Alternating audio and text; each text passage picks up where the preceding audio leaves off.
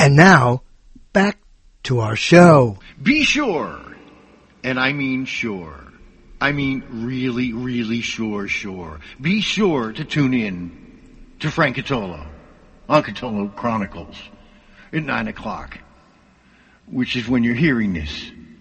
So, this is really an exercise in redundancy, but I love Frank, so I wanted to do this anyway. God bless you. Frank Cotolo. He just talks and talks and talks and talks and talks and talks and talks and talks and talks and talks and talks and talks and talks and talks and talks and talks.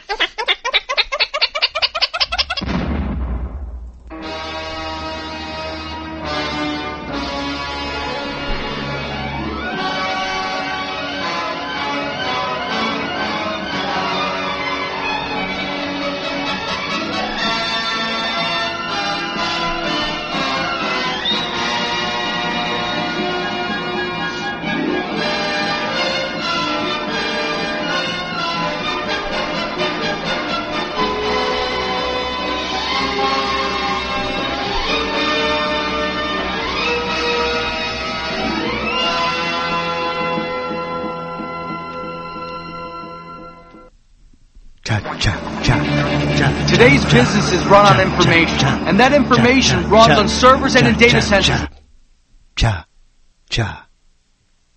Melancholia by Charles Bukowski. The history of melancholia includes all of us. Me, I writhe in dirty sheets while staring at blue walls and nothing. I have gotten so used to melancholia that I greet it like an old friend. I will now do 15 minutes of grieving for the lost redhead, I tell the gods. I do it and feel quite bad, quite sad. Then I rise, cleansed, even though nothing is solved. That's what I get for kicking religion in the ass. I should have kicked the redhead in the ass, where her brains and her bread and butter are at.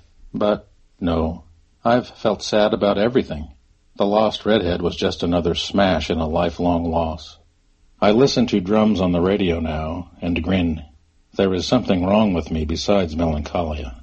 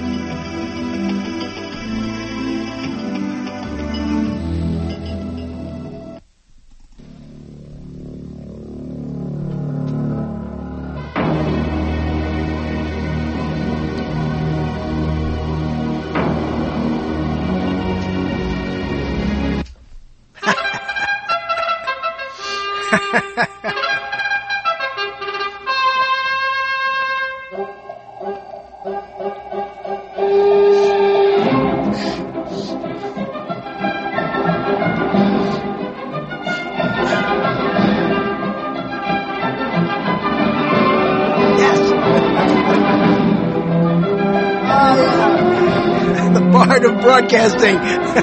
Shouldn't sound like the Bard. I don't sound like the Bard now, do I? The Bard of Broadcasting. All right, I'm back.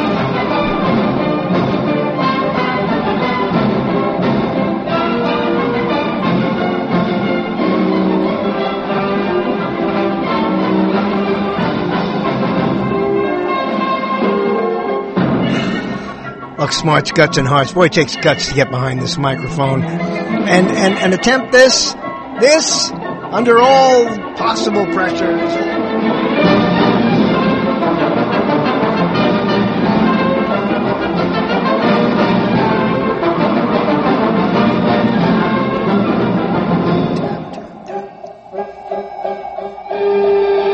Philosophical entertainment, relevant, irreverence, netarate, a couple surface netaholics and infomaniacs. Excuse the glitches. And, come on in. We're going to do it no matter what. Right here, Y2K plus 12. My name is Frank Cotolo. The man whose name we're doing the title of the show.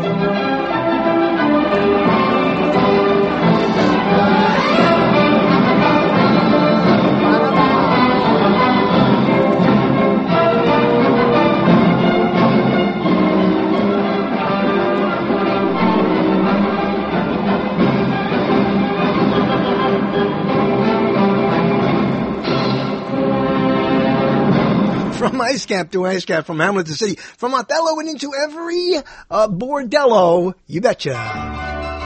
Play those zithers. Just don't, not automatically though. I tell you. Let's move along. Okay. 12th season of the new millennium rapidly coming to a close. And here I am. After a brief interlude, one of those rare weeks I was not here. If you log these shows and put numbers on them like you're supposed to do, like everybody who catalogs and archives are supposed to do, I just write them and do them here. You know, I shouldn't be responsible. I'm the bard of this broadcast and of internet broadcasting. And so, as we go to the end of the 12th season of the new millennium, 2-part show. It's all in the same stream, though, so don't go anyway. Okay, don't go anywhere. First hour, and then the second hour. First hour, we'll talk about many things. The second hour, we'll have a Velvet Steele direct from a faraway place, at least far away from where I am sitting and located right now. But we will be close, and we will be talking, and you will enjoy it. I swear it. In the meantime, dance a little, all right?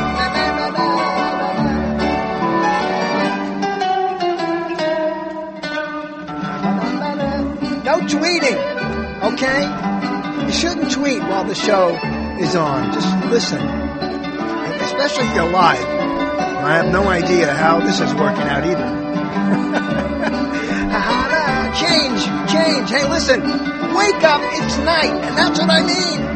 Wake up.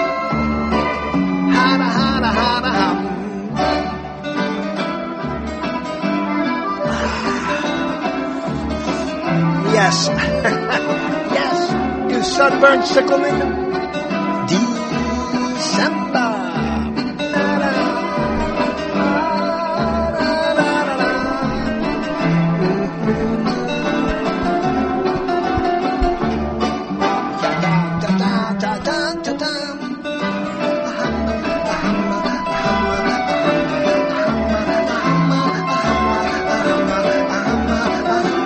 All you affiliates, I hope they got connected. Get on in here, okay? Come on.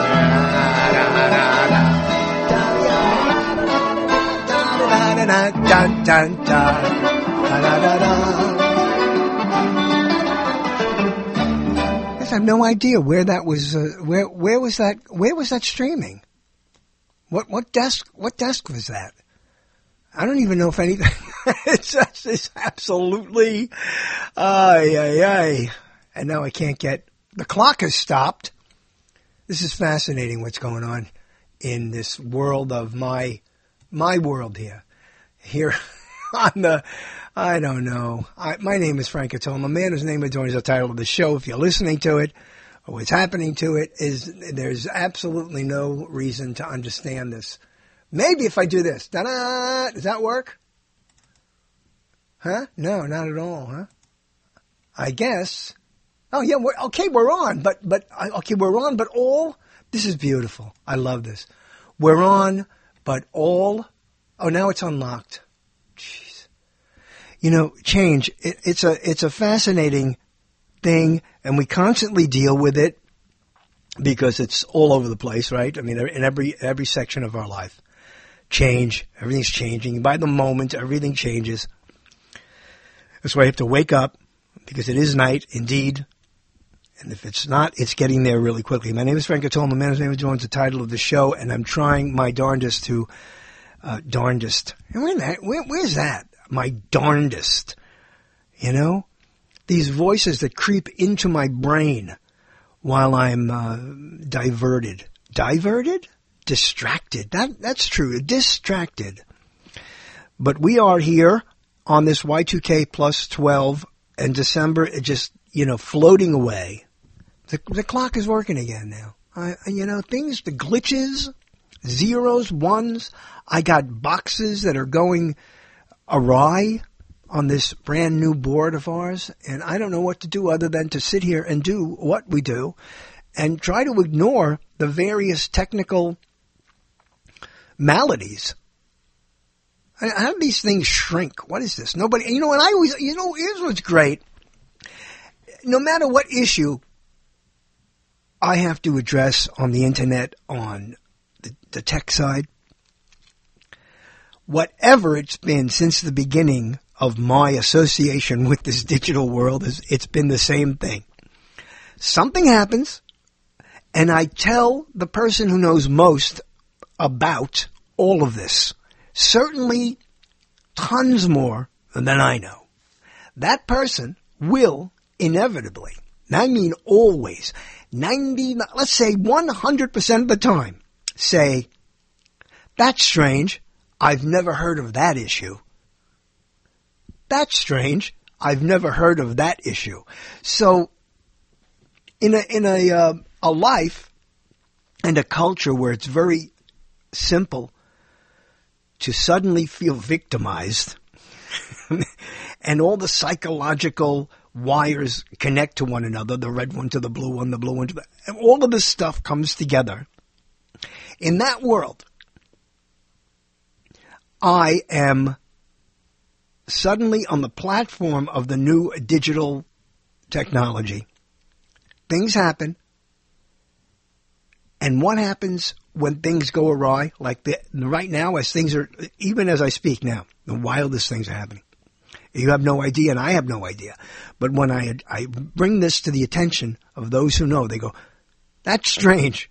I've never heard of that issue. and I wonder if this is something thematic in my life. Does this just happen like this? Does this just happen like this? I mean, I look back and say, wait a second. Haven't there been teachers? Have there been lovers? Have there been acquaintances, business partners who have had certain activities? No, not activities. They've had certain situations with me. I think back, with me, Frank Cotolo, where they've said, this is strange. I've never had this issue before. And so if you want to feel like if I wanted to, I could be the template victim. Right? Because this is just outrageous. And it always happens.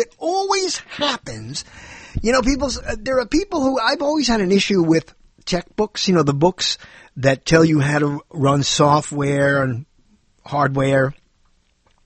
The tech writers always were tech people, and so they didn't know how to write. They knew how to tech. They knew all the tech stuff, and they explained it. When you know something very, very well, and someone else does, when you know something very, very well, you can make a big mistake when you're writing about it, and that is to assume that people know anything about it. Anything about it. So the tech writers write, and you read this stuff, and if you know nothing about it, then their assumption's totally wrong about everything. I don't know what they are writing about. I don't know what they're telling me. And even now, and I know exactly how to fix what's wrong in front of me in every other situation. In this particular situation, it doesn't work. This whole board is going to what? Disappear eventually? This thing is going to disappear because no one knows. Nobody knows. As I said, Velvet Steele, fascinating person, will be on this show live. And I got to get Skype going again. And what is it? What is that too?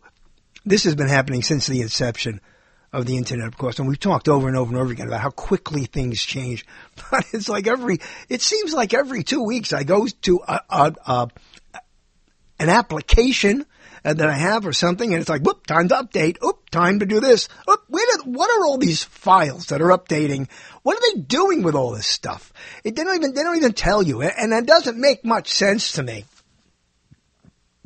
Why these things even need to be updated or changed, and why they change constantly just when you get used to using it. And this doesn't happen in any other kind of platform. And I am not ragging, as a very bad phrase, very urban phrase. I'm not ragging about the digital platform. As you know, I'm a great supporter of the digital platform. But all I'm saying is this. Why doesn't this happen in any other particular situation? If you buy a stove, well, it used to be.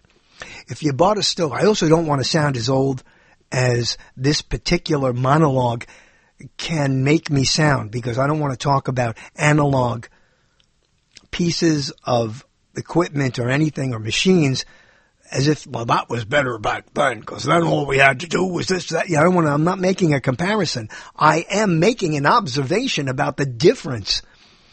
But imagine, and you can't, so many of you can't even imagine this because you haven't been around that long. Bless you all.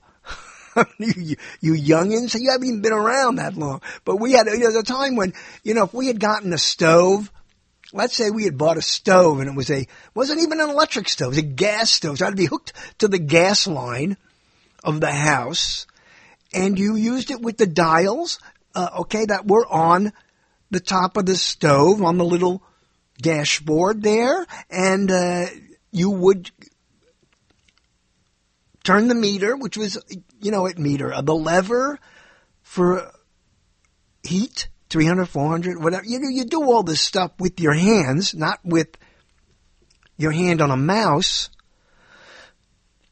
And there were 3D pieces in front of you, okay? Now imagine, if you can, that's how it works. For those of you who can't imagine, have never had completely analog machines. Imagine if that was it, and then you get a phone call 3 weeks after you buy it, and they say, listen, we have another attachment for that stove. You're going to have to get this attachment and put it in there. Otherwise, the stove isn't going to work. You go, why? Why does the stove runs off the gas? The gas is in the thing. Yeah, I know that, but unless we update this thing, and they never use updates, so they call it updates. Unless we give you this other attachment, you're not going to. Now, if they did that with an analog piece, in the same sense that they do it with applications, okay? In other words, if you updated and added pieces, physical pieces, onto an analog machine at the same rate that we do it with a application, whether it be Adobe or Flash Player or Adobe Reader or anything like that, then your stove, your analog stove, would pretty much look like one of those. It looked like a rocket to Mars, as it was, H.G. Wells' rocket to Mars. It would have contraptions all over it. I mean, if files, updates equaled physical pieces, and you put it on the stove, you'd buy the stove, and they kept putting pieces on it, and suddenly the stove it also doesn't look anything like it used to look, because there are new contraptions all over the place. There's a lever, there's a thing, there's a gauge, you name it. There's a gauge, there's a lever, there's a piece of something. That would be bizarre. And it didn't happen that way. You got a stove that lasted for 15 years. You never did an update. You never did anything with that gas stove, even the electric stove. You don't do anything. It just sits there and you use it. That's it. Nobody else, they don't call you up. GE, if it was a GE stove, or they don't call you up. And if you have a problem, somebody actually has to come down and look at it. You can't do it like over the phone. We have GE analog stove support on the line now, Mr. Cotolo. Yeah, well, you see what's happening is it's not clicking, the timer's not clicking on to beyond 300 degrees. All right, here's what you got to do. He said, here's what you got. I want you to go open the front of the stove, put your hands inside, okay? Put your hands inside, and see in the back there's this is ridiculous. That's the equivalent. It doesn't happen like that. Now, still, as much as anybody knows about all these various software items, applications, I'm just moving these boxes around now on this thing, and I still can't get the ones on the top to get bigger again. What what is that? What is that? And then behooved. And then so are the people who know how to work it. Strange. I've never heard that issue before. So here I am, the victim. Frank Cotolo. This is Cotolo Chronicles. Used to be the New Underground. Now I don't know. I don't know what. What are we anymore? Have we become the mainstream internet media here? Down the Hallelujah Trail? Change is terrible, you know. It's terrible because it never leads to anything good. It never, right? Does it ever? Oh, that changed for the better. Nothing. What if it really changes for the better? And I know what's going to happen now. I'm going to get emails and Facebook messages and tweets about how negative I'm being, but that is not true. Nothing really. Think about it. And I don't even want to go into that. We are going to talk about change, though, at a very different level in terms of identity when we talk with Velvet Steele. Now, there's a name, of course, in its own right is a contrarian phrase. Velvet Steele. I remember how there used to be a phrase for women. This is back in the 60s and 70s, a phrase for maybe even goes before that. I think it goes to the 40s. You know, there used to be a phrase for women, kind of Mata Hari type women. I'm going to kill that thing so we don't hear when my mail is coming in. These women who would seduce you with their charm and everything, and then get what they want from you, and and they wouldn't do it with violence. And they would, but eventually, whatever they took, screwed you, and you got nothing. You got robbed, or you got taken, or whatever. They used to call them. She's got a velvet claw. They used to say velvet claw because it felt good while you were being ripped apart. That was the phrase. Excuse me. As you know, I've had a little cold. I was sick, and I lost this voice. I luckily found it again for a while. They used to go velvet, but Velvet Steele. Think about steel, strong, hard, and velvet, soft, and indeed feminine. Now, there are other Velvet Steels. If you go to, I don't even understand all of that, but we're going to talk to Velvet Steele, who's going to come on our Skype, and I hope Skype doesn't ask me to, would you like to update? No, I don't want to update now. I love this, too. It actually has time. They have the time boxes come up. Your real audio, if you have real audio, your real audio needs an update, and you say, not now. Okay, when? It asks you when. 15 minutes, 20 minutes, 1 day, 3 days, 2 weeks, a month, 6 months, next year. Update it next year. I'll get back to I might update it next year. There'll be 700,000 updates by then. That is update it next year. You're asking me if I want it updated every 2 weeks. I know it sounds like I'm complaining. I don't like it. I don't like complainers. I'm not. I am just observing things and reporting them to you. My name is Frank Cotolo. I'm the man whose name adorns the title of this show. My clock is running here 25 minutes after the hour. That doesn't mean 25 minutes after the show. You'll notice the show has been, and I apologize for that, but it's like a little rocky in the beginning anymore until I can figure out how to translate what I used to do in these collages in the beginning of the show to this particular format, this new platform. If I can't do that, we're just going to do what we always did. Start the show off with the bon fry, and that's it. Okay? That's it for the normal collages. Although I miss that, though. And, I like when I do that. And, of course, on the people who listen, hear things that they've never heard before and wonder about it. And if that's why they write it down in their notebook, or now they write it down in their Facebook. And they tell everyone, listen, what I heard, and I know it came from me, so they learn about that. And that's pretty much what we hear. We're just exposing, reporting things we observe and reporting them. If I can't get these collages working, I'm just going to start the show. The whole show is going to change. Change again. Change. We'll get used to it. We'll do it. It'll work. In the brief collage that began this Y2K plus 12, log it, 6th of December, Y2K plus 12 show. Someone, I thought when I first was going to play this, and I didn't monitor or pre-hear it? What's pre-hear? What's that? Pre-hear. I didn't listen to this before I played it, but someone was doing the poem Melancholia by Charles Bukowski. Charles Bukowski. If you don't know him, you might want to get yourself right down in your book. Bukowski. Bukowski. Because what I intended to do before I got absorbed again in this technical side was I was going to talk about some Melancholia. And I love the way it is described in his particular spin on the feeling. So I was going to do that and then got thrown off completely here. But in the next, and I don't know what we're going to do for the middle. We're going to take that. We might not even take that break.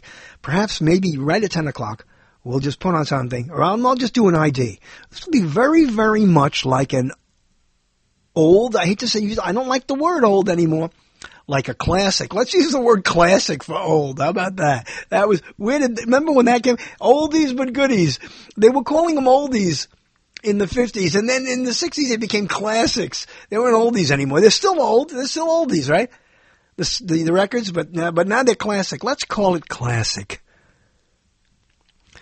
We're going to do this show as a classic radio show that you would listen to back in ages ago. And yet, it would be more like FM, because one thing about this new system and this new sound board and the whole technology that I'm talking about that's giving me a difficulty is that we're dealing with stereo now. We were never stereo for years and years and years from SRN. I don't know if we were stereo on. I don't know if we were stereo on Ampcast. We were on Ampcast for many years. I don't know. But I have to open up Skype. Maybe we'll just do that. I want to do that now. That's what I need. One more. I need one more window. Now, this is going to make sounds. Right here, my name is Frank Cotolo. My man whose name adorns the title of the show. The show, by the way, next week, let's get this straight. What's coming on? Because it's December, which means a couple of things. Mostly, we're heading towards the end of the year. We will be doing that the final Thursday. See? Sounds, all these sounds. The final Thursday of the year, when we do this show, we'll be doing Roll Call from the Bone Garden and the artist D. Hopefully, everything will be okay with everything, technically and with everything. We'll be here. Then, but next week, which is, and I don't have that in front of me. Do I? Oh, I don't know. My calendar. See, things change. My whole desk situation changed. Where I put the microphone changes. You don't care about this. What you want to do is to be educated and entertained. I don't even know if you want to be educated. You just want to be here for me, Frank Cotolo, and this fabulous show we have called Cotolo Chronicles. That was actually a sticky that it said. The guy who invented that. Was it a guy? He's a billionaire. A big deal. Dr. Popoli will be here on the show a week from now. Now something else is going to happen as I move along. This has been happening for years and years and years. It doesn't matter because I keep talking. I will lose control of everything wireless in a matter of seconds. Here goes. This is great. And I've had this investigated by plumbers, electricians, and it's a very, very strange thing, the circuitry. It has to do with circuitry. And this is analog. This has nothing to do with digital, but it will affect digital. Why? Okay, there's something that never happened before. because it wasn't digital, but because we use wireless equipment. Because we use wireless equipment, the air, and I don't know how wireless equipment works. I don't know, cell phones work in the middle of the jungle, right? Everybody's got one, and you just call. I'm going to call Brooklyn in New York. I'm in. Where are you? I'm in Zimbabwe, and I'm calling. I'll just get a. I can get a. Can you hear me now? Can you hear me now? But because it's wireless, the wireless equipment stops working, and there's this incredible static that only affects. So here's something. I'm telling you, it's like, and I don't want to, I don't want to get into the exact reasons. I just want these things to work correctly. I don't have time. Oh, it was a quick one. It's over now. And it's over now. And we're back with the ability to use wireless equipment. Ay. This is sometimes things just get to you, and it all adds up. Dr. Gary Popely has a number of new statistics and there's studies. In science, there's studies and about behavioral science, why you do the things you do, I do what I do, why I do with you the things that I do with you, why you don't do what you should do with me, and whatever. All of this, as Dr. Popely returns next week, and we're getting closer to the, Christmas is on a Tuesday, so none of the holiday stuff affects us, because we're here on Thursdays. But the last Thursday, okay, wait a second, we can figure this out. If Tuesday, let's do this now together, okay? Because we have time. I have a piece of, can I have another piece? Where did my scrap paper go? I had an entire pad here. I know. I sound so discoordinate. And I got a late start here today, too. So, okay, here's my little pen. Now, the 25th, which is Christmas, okay, is on a Tuesday. That means the 25th, 26th, that means the 27th is Thursday. And that would be it. There you go. Thursday, December 27th, is the roll call from the Bone Garden. And some of you are saying, what is that? The roll call from the Bone Garden is where we've done this through the years with any number of people. But over the past few years, the artist D, much broadcasting, the cyber broadcasting space, with I. With I? Am I supposed to say me? Will be with me. That's 27th. Oh, no, wait. The 27th. Oh, yes, it would have to be. The 25th of December is Christmas. That's a Tuesday. That Thursday, the Thursday after Christmas, is the last Thursday. That's when we're supposed to do roll call from the Bone Garden. The artist D and I, through the fabulous, I said fabulous, that didn't make sense, through the amazing platform of digital technology and science, we'll talk on this show, and we'll have a list of the people who passed away. Not all the people who passed away. We can't do that. What would we do? Just go in alphabetical order, and we don't even know half of them. It's bad enough we don't know all the celebrities. Celebrated people who have passed away in the year Y2K plus 12. When I say celebrated, I don't necessarily just mean actors, singers, and entertainers.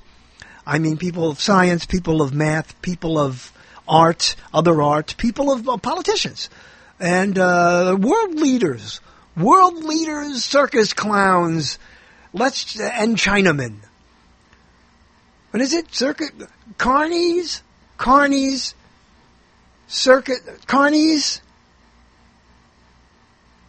freaks and Chinamen? No, carnies, circus clown. Anyway, we'll be doing that. So if you're listening to this, remember, I just found out the date now. Boy, am I a man of the moment or what? Most people would say, you are or what, Frank Cotolo. I got my coffee. We haven't talked about this in ages. The fact that when we do this show, we have coffee. And the coffee that I have is what is here because, no, the coffee everybody should have to replenish your precious bodily fluids, as you should do during this show. Certainly we should, those of us who talk on this show. And I being the number one person who talks on the show. My coffee is rich as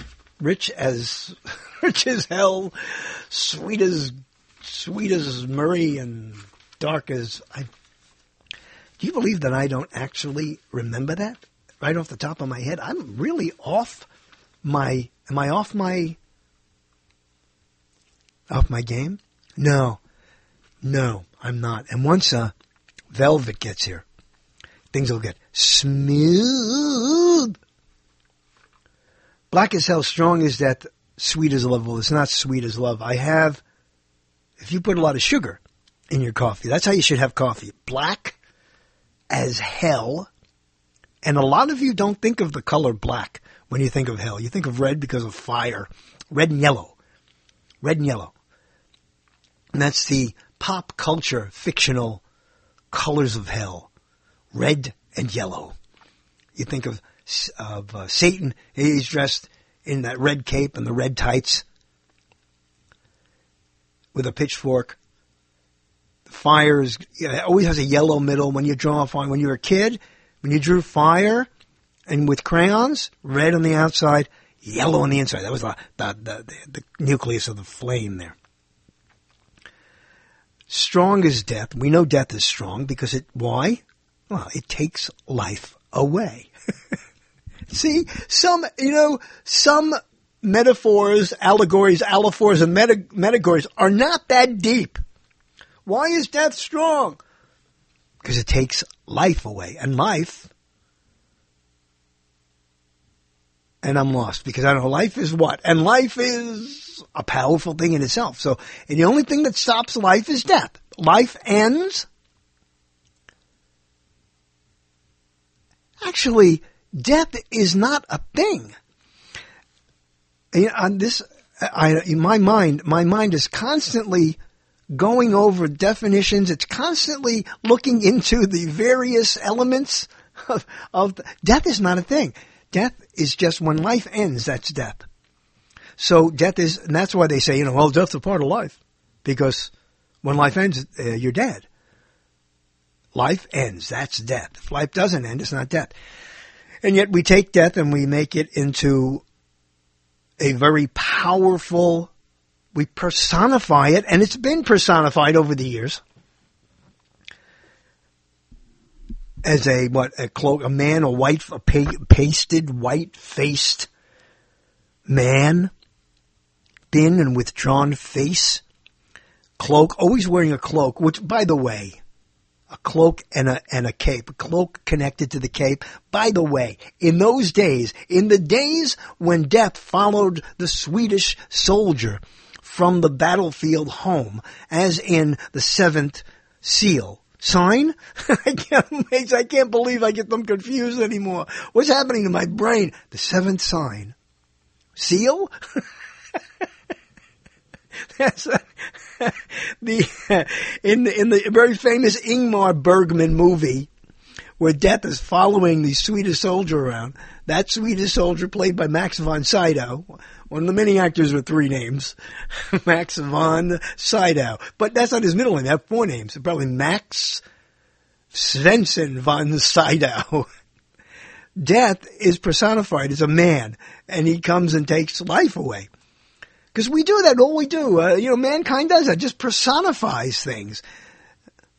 And that's why we think of hell a certain way. All these images we have, because they're fed into us. This is why we're all neo-postmodernists. Because we all have there are these standard images. And then what we do with those images, how we contort them, refigure them, re-explain them, how they become part of what our legacy to other people in our relationships. That's only us. Only each one of those particular definitions is unique. I see how to find the correct is or are. No, each one of them is unique. So I was going to say each one of them are unique. That's not are. It's is. All this because we talked about. Oh, because of the coffee, of course. And then sweet as love, because coffee's supposed to be sweet. I don't care what anybody says. And coffee is a bitter drink. And you make it sweet by adding sugar. And, of course, sugar, honestly, sugar over the years has really gotten a bad rap. Why? Because it's related to so many bad things in your body. And it can help. Sugar in itself, especially white refined sugar, maybe it's just the way they make the sugar all through the years.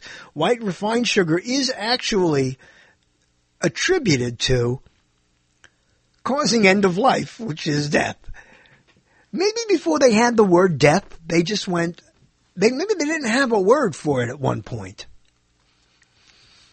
And, you know, from language to language, all of the births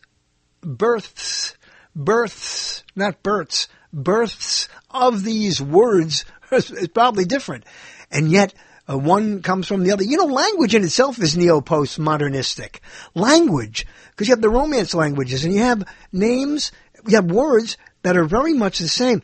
When I was in France, an American who lived there, I don't remember her name, I'm sorry, she said to me, she worked and lived and worked there, and she said, come here, I'll teach you. Oh, no, wait a second, it wasn't her. It was her French friend who was actually French and lived there. How did I confuse those two? Especially since one of them was so fantastically gorgeous. And that's the one I should remember. And I don't even remember her name. Let's come to this, my friends, Cotolo Chronicles. Is it time? Am I becoming like John Gambling? I better find my son. You better take over the show. I think it's time I retire. I'll be, what am I going to do? Become Glenn Campbell's manager? I don't know. The woman in France said to me, she says, come here. I'm going to teach you. I'm going to do this stupid French accent, right? I'm going to teach you how to say many, many words in French in one lesson. One lesson. And she took every word that ended in T-I-O-N in English. Let's see, let's think of, now try to think, there's a billion of them, right? And I'm going like what? Like, condition. Condition. So I go, I don't know how to say, how do you say condition in French? I go, I don't know. You take the syllables and put different emphasis. Condition, condition. Wow. Suddenly I got it. I mean, like in a snap, she gave me the answer. You know, today you have to go out and you have to buy 33,000 discs on how to speak different languages. Remember when Barry Farber was on the show? He's written a couple of books on how you can pick up languages really easy. This is one of those tips about language that, you know, you learn only when somebody who really knows the language tells you. So immediately I was speaking French in all those words, and I didn't have the grammar down, but it was like, wow, condition, condition. Wow. What about and I said to her, what about my emotion? Oh, and then she went into somewhere else. But I mean my emotion. Think about all the words now, right now. Every single one of you people. Think about them. Write them down. Write down every word that ends T-I-O-N. I am now teaching you French this is a grand French level. Did you think, I didn't even know when I started this show, as dumbfounded as I was at that time, trying to put together pieces of technological, it's like, you know, I know how to paint. And I paint let's say I paint with oil.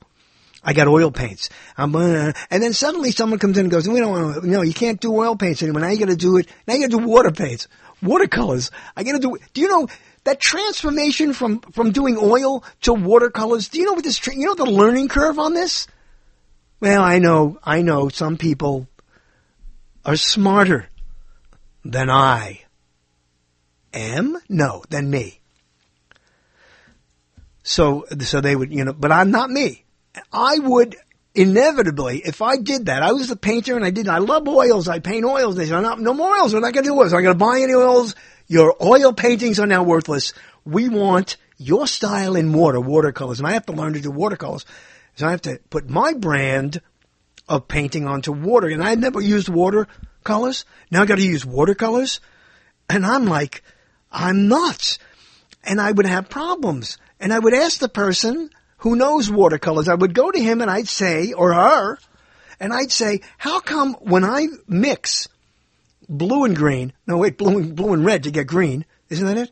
Which I can't see anyway because I'm blue-green colorblind. Let's say, how come when I use purple watercolors, I use watercolors on the purple. When I use the color purple, it drips in thicker drops than my red.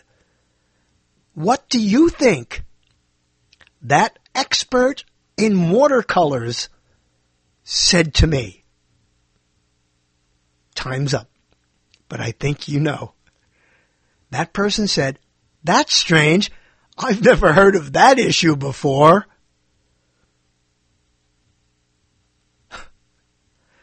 And you wonder.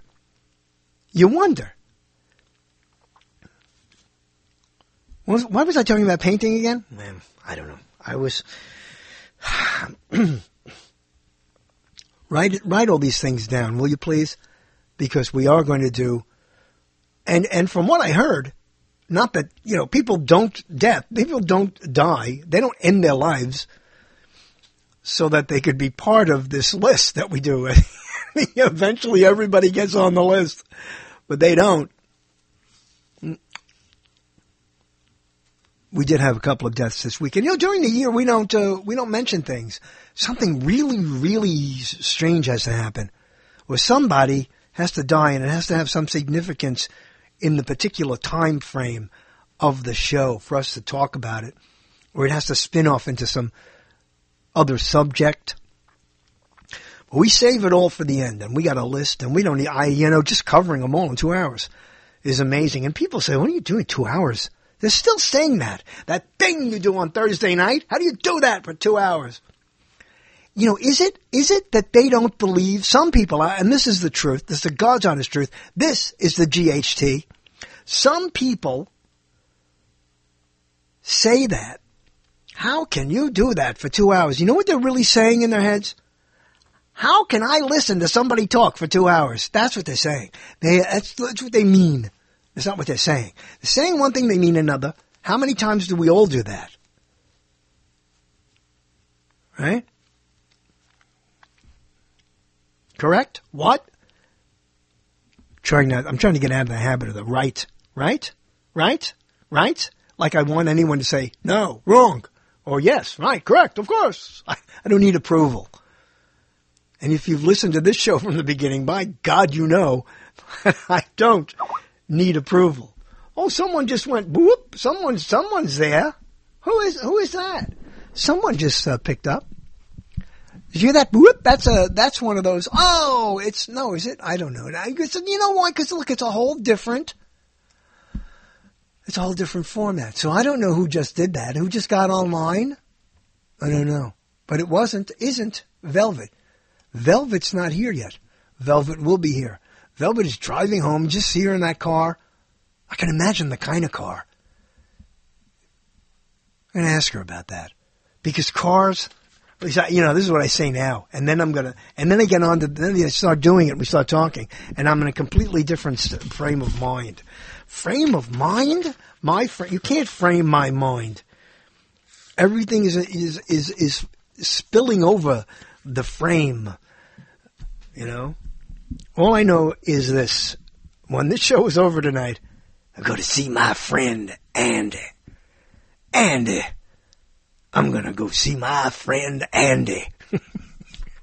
I always talk about pop culture being such an incredibly important part of how we think and what we do and say. And that's why I said hell, you think of red and yellow. Satan, you think of the death, you think of a man or an actual thing. Death is coming. It's not like you're alive and then death is put into you, or there's no such thing. You can't hold death, taste it. Life you can see. Life is the animation, the movement, breathing. There's a body with the organs and everything working together. That's life. You immediately know that man's alive. That dog's alive. You immediately know, that dog's dead. That man, gone. Speaking of the Bone Garden, right? That's because that's it. We know We know that, but we know we could see, but we can't see death. That doesn't move. It doesn't dance. It doesn't. We do the dance of death. You can do Saint Vitus's dance. I do the dance of death. Means if you can't do a dance of death because if you're dead, you can't dance. I won't dance. Don't ask me. I won't dance. My clock is running again here too. What do we got? 51 minutes. I wonder if I could run. You know what's fun about this? It's like you're sitting here with me, though, right? Because I'm doing this, right? I said right again. I got to stop this. It's driving me nuts. A while ago, I was telling you I needed to find a little phrase or something that I would say, like we talked about when we played the Henry Miller talking. Don't you know? He said, "Don't you know?" all the time. It's really, don't you know? You know. I wanted to find one for myself, and I stole, which is not a neo-postmodern thing. I've got so used to hearing somebody say, right, that I'm doing it, and I'm trying to stop doing it because I want my own. Right? It goes, well, wait, now what was I going to do? I was going to do something else. Oh, I wonder if I could do this, I said. Let's see if, we haven't done in a while. Let's do a Molotov Memoirs spot. That book's still available and this is, holidays are here, so great. And as you might have seen at ijdaily.blogspot.com, links to all the books. Go get them for your friends. Let's see if this works. Oh, yeah.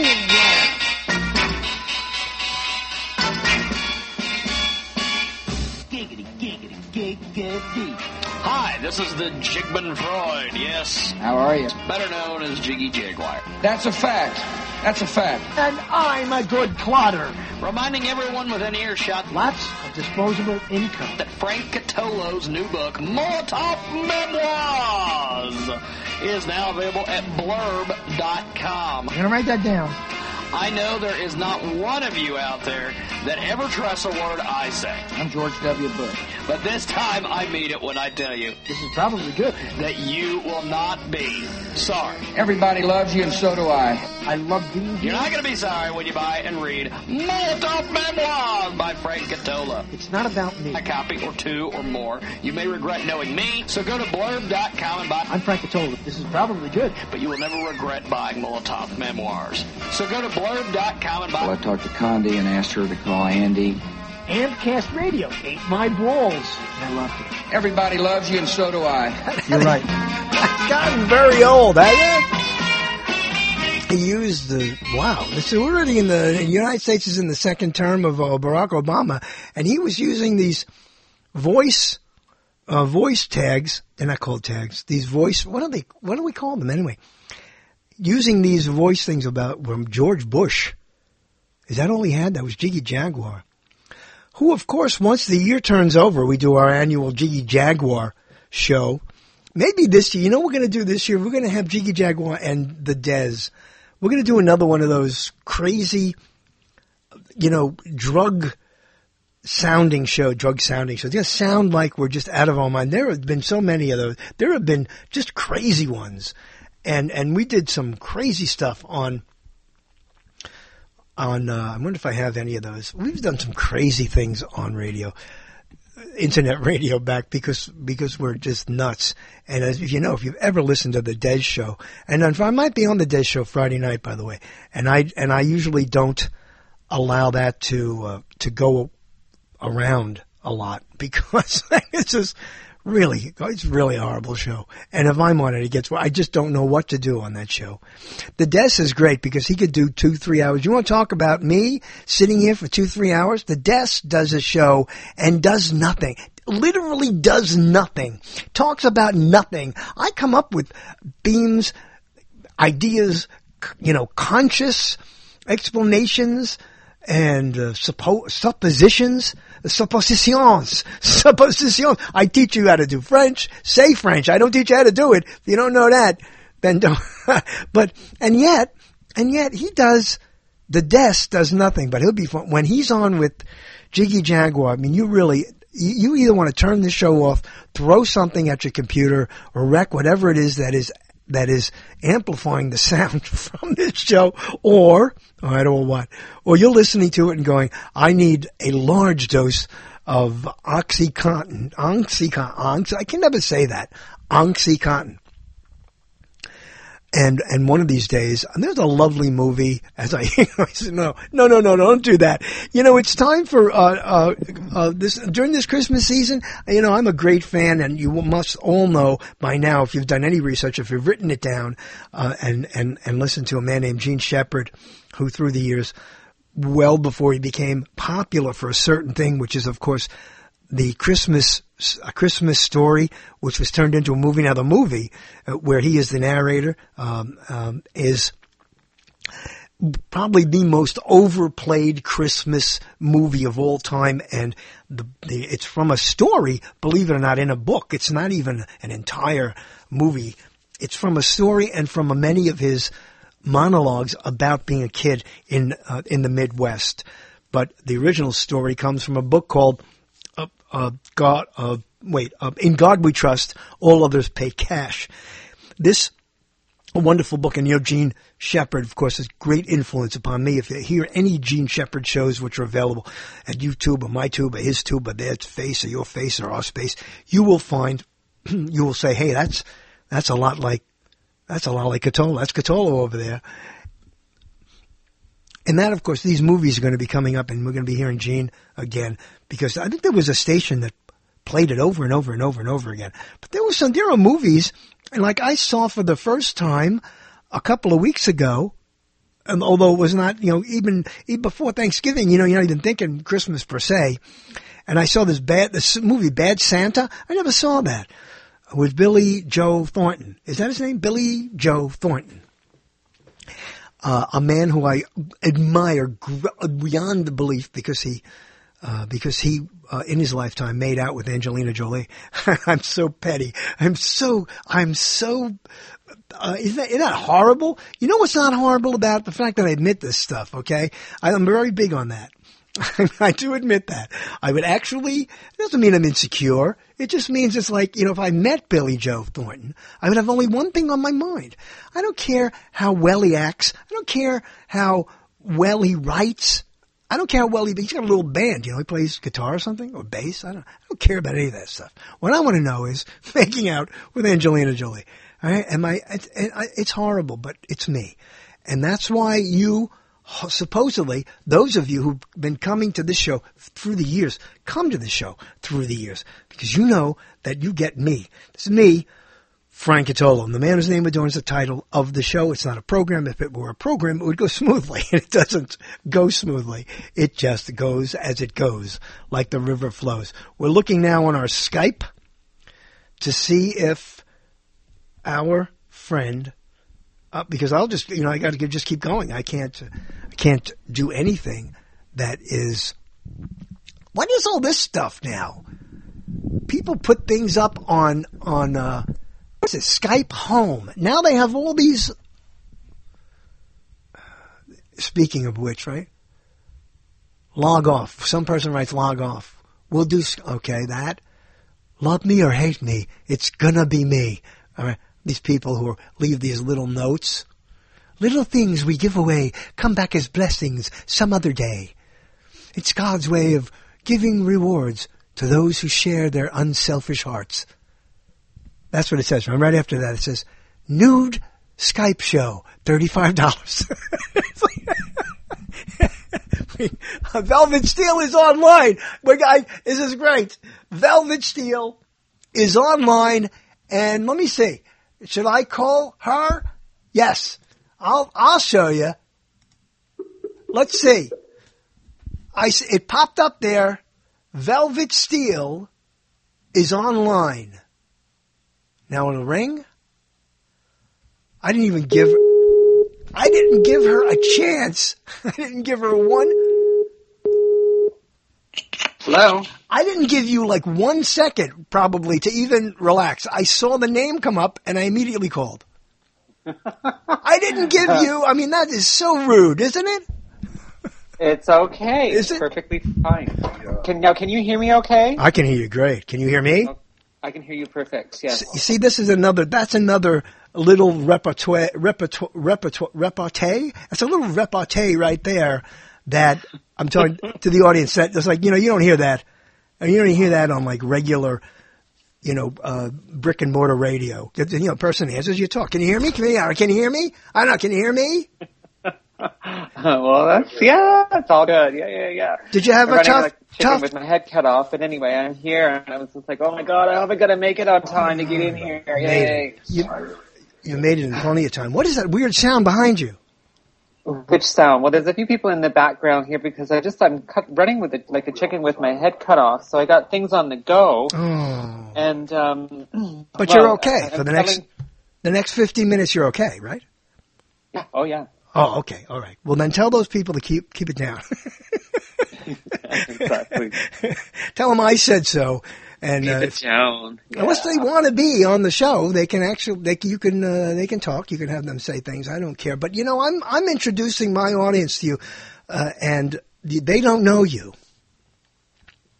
Well, hello everybody. This is Velvet Steele, and I was talking before about the name. The name, which is of course a contradiction in feelings. All kinds of different things. Well, it's, the whole idea of like, soft and hard and all those other different things too. And it was one of those names that sitting there thinking about what do I do? And at the time it was just being used as a stage name, and it was a name that kind of stuck. So, you're probably hearing squeaking right now. That's me sitting on this chair. So that's probably what's really squeaking away here. The sound of you squeaking on a chair, I don't mind. It's those weird voices. In fact, I may ask you later on to do some of those chair squeaking sounds. Go ahead. Yeah, so I remember taking the name when sitting in Toronto and choosing, something like, because I always like the name Velvet and like the fabric and velvet and stuff like that. And then this person who was Hungarian opera fashion designer telling me, oh, well, you should go with something like, Velvet Danish or Danish Steel or something like that. And I'm like, no, I don't think that. So I don't want to sound like a piece of pastry. So isn't there another Velvet Steele? Isn't there something? Is there a group or something, or a name, or a place, or a club, or something? There was somebody using the name Velvet Steele, and this was after I used mine. And oddly enough, they were doing fetishistic images and drawings at the same time too. And this is about 10 years after I started using the name for myself. And unbeknownst to me, and this came to me from friends of mine, and said, oh, have you seen this one? And they're using documentation or wording that you've already got written out there about yourself to describe their art. So it was a little bit uncanny, and I went and checked it out further, and turns out, of course, they had, used the stuff based on me. And went from there. So they, politely I asked them if you could not, unless you were going to give reference to me, use the name and especially use my advertising about myself. And, but they never bothered to say nay, yay, no, diddly Scott, boo, or kiss my ass or whatever. They just stopped using it and then went on calling it some other different name and continued to produce the art. So I don't know what they're up to now, but that was how that came about, yeah. Now, a lot of people don't know, and I would imagine a lot of the people from my particular crowd, this tribe over here, why don't you just tell them quickly? They're going, well, who's Velvet? Is Velvet Steele an actress? Is Velvet Steele, what is Velvet Steele? What does she do? What is she saying? How would you describe yourself here's an audience right here, and I go, and now here's Velvet Steele, and you go, hi, I'm... but we could say that I'm a performance artist, that's for sure, but, truth be known, I'm dominatrix, professional dominatrix, have been for years, but one of my hidden little secrets happens to be that I am transgendered. And that's one of the things that I sort of got thrust into the limelight about. I didn't expect it to happen. I mean, when you're doing things like professional domination, you're trying to keep things on the down low and not let people know it because you're living the life of, your professional life, your family life, and then you've got this alter ego kind of life where you're making money, creating people's fantasies for them, and everybody gets it. So, but we need to tell everybody because people are confused with the definitions, and we're very big on exact definitions here. When we talk about transgendered, transsexual, translucent, transportation, or as they say in French, transportation. Tell them that you're a woman. That's right. Now, is a transgender by definition, and I take those two words and I put them in English in that particular way, and it means translated from or transformed from one to transformed your gender. That's what it means, right? That's right. See, when I have this discussion with any other, people who don't get it really, and people who are sort of somewhat rude about it in terms of their ignorance, transgender seems to be a blanket term that is applied to most people that have gone through anything sort of transitional in terms of gender, but it doesn't necessarily apply to having gender reassignment surgery. Oh, okay. Yeah, so, I mean, a person can be transgendered periodically, temporarily, and generally you see that with, for example, gay men when they are doing drag, for example. They're performing that way. They become transgendered and assume the drag name and as well as the persona and gender of that individual. Now, cross-dressers, for example, which are generally 99.9% of the time, cross-dressers are straight men who also dress as the opposite sex and also become transgendered at that time. So it's become a very complex definition, but all transsexuals are transgendered. That's basically a given. Whether you're female to male or male to female transsexual, you are a transgendered individual. Now, I brought all this up not to point it out. I want to make sure everybody knows exactly who you are. You're a full-time woman. You're a woman now, and you became a woman in, what was it? Was there a technical date? There won't be a date. I mean, after surgery, you wake up and you're a woman. When was that? What year? Well, it's 18 years ago now. It so happens that my birthday's on May the 18th, and I went through the surgery on May the 13th. So I had my birthday in the hospital, unable to move and get up and do all these other different. So, I mean, my physical birthday, yes, but then I guess if you want to go, my spiritual new transitional birthday also was 5 days before my actual birthday. So, okay. Yeah. So we can send you, but you only want to get one card every year though, right? Just one's good enough. One card to Velvet. And you have now next, let's move into all the places they could look into you on the internet. Look at all the stuff, and then we're going to talk about the stuff that you and I said we were going to talk about. That's just fascinates me. Where, if they just Google or Yahoo or Ask.com or Bing you, if they Bing you, I don't want to use that phrase. That doesn't sound very well. If they get to Velvet Steele, they're going to get your private site. They're going to get a whole bunch of things. Where, and you also, and you're selling things. Give us the. Well, I call it a placeholder site right now at present time, and that's at www.justvelvetsteele.com. And that's Steele with an E. S-T, I want everybody to know. It's Steele with an E. I think you get that other old Steele the other way. It's Steele with Everybody's spelling it S-T-E-A-L. And I just thought, no, that's just a little too much of a play on words. And originally what I had done was, here's another little story. There's a lot of jealous people and haters out there, as we all know, playing around on the internet, right? Mm-hmm. So at first I was just calling myself Velvet Steele without the E on the end. And it just so happens that people that get their knickers in a knot and get jealous of me, I was doing fetish parties here in Vancouver, and they became quite successful. And, unbeknownst to these haters out there and jealous individuals, I was pretty involved in doing, like a cultural fight with the city, civic officials, provincial and federal officials, and that included the police, that included fire marshals, to make these fetish parties a very culturally sound and necessary event. So, and because they took off bigger than I could have imagined. Well, maybe you shouldn't have called them fetish parties. Maybe right off the bat, I think that would be a problem, right? Well, I think so. But for haters and people who are just judgmental. All we need to do was 50 come through the first night, the first door we ever had it in. That was it. It was cemented in stone. And so as a result of people attending the parties, well, I didn't realize that people, remember in the early days, obviously do, of the internet, people going out and buying domain names of everybody all over the place. Right. Madonna, for example, all that stuff. Well, I'm not Madonna, and I certainly don't have the bank account that she's got. So, and I found out that someone here in town had actually gone and secured the rights to my name, velvetsteele.com.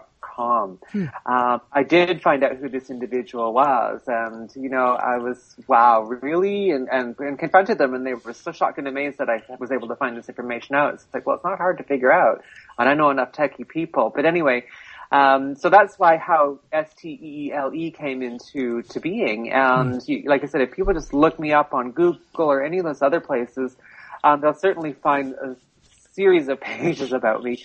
I'm on Facebook as well with a fan page because I was actually booted off of Facebook with using my name Velvet Steele, because this is in the days that they wanted everything to be, your legal name and this and that and all this other stuff. So I got booted off. I had to go in there using my birth name and create that, and then create the fan page. That's why you have. I see. That's why there are two pages there with your birth name.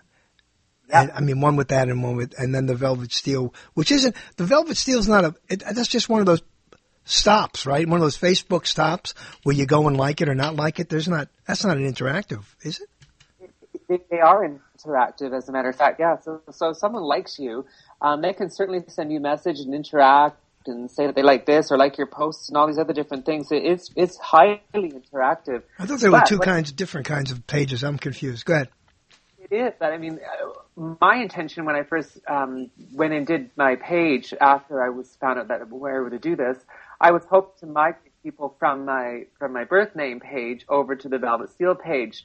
Well, that didn't work. It just kept on growing and growing and growing with my home page. That now trying to get people to go over to the fan page didn't work either. So, but now people can subscribe to your page and you can still grow in numbers that way. So I just, rather than do that, I just went and said, okay, well, so-and-so is Velvet Steele, and your listeners, if they want to go and find me, they'll be able to find both pages. I'm okay with that. I just won't give them the birth name now, but, and Velvet Steele, I'm on Twitter as well. I've got a MySpace account.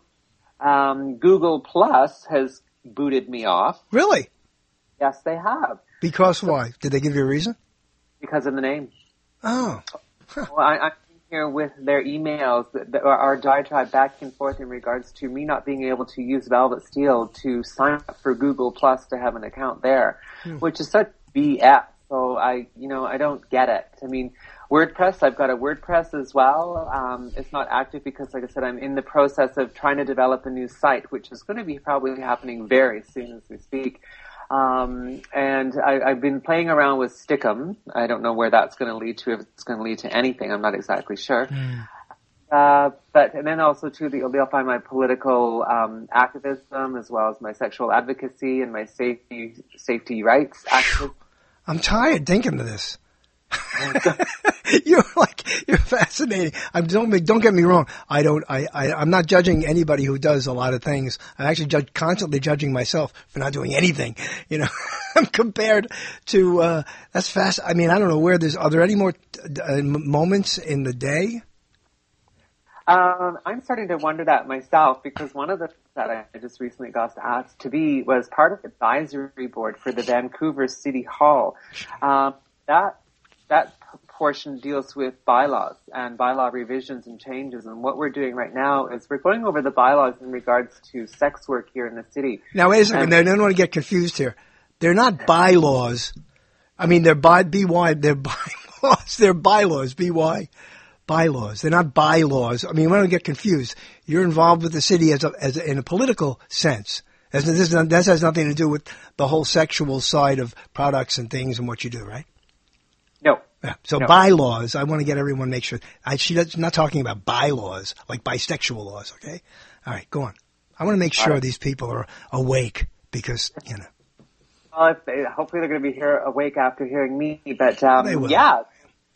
I didn't realize that the whole bylaws dealing with sex work in the city were so comprehensive. I mean, when I first got involved with this, which was going on about 3 weeks ago now, it was a result of the Robert Pickton trials that took place here in Vancouver. And if anybody out there doesn't know, Robert Pickton is the pig farmer who was convicted of murder 26 women. And in actual fact, there's a serial killer? Wait a second. How come I don't know about this? There's a guy who killed 26 women? It's actually 33.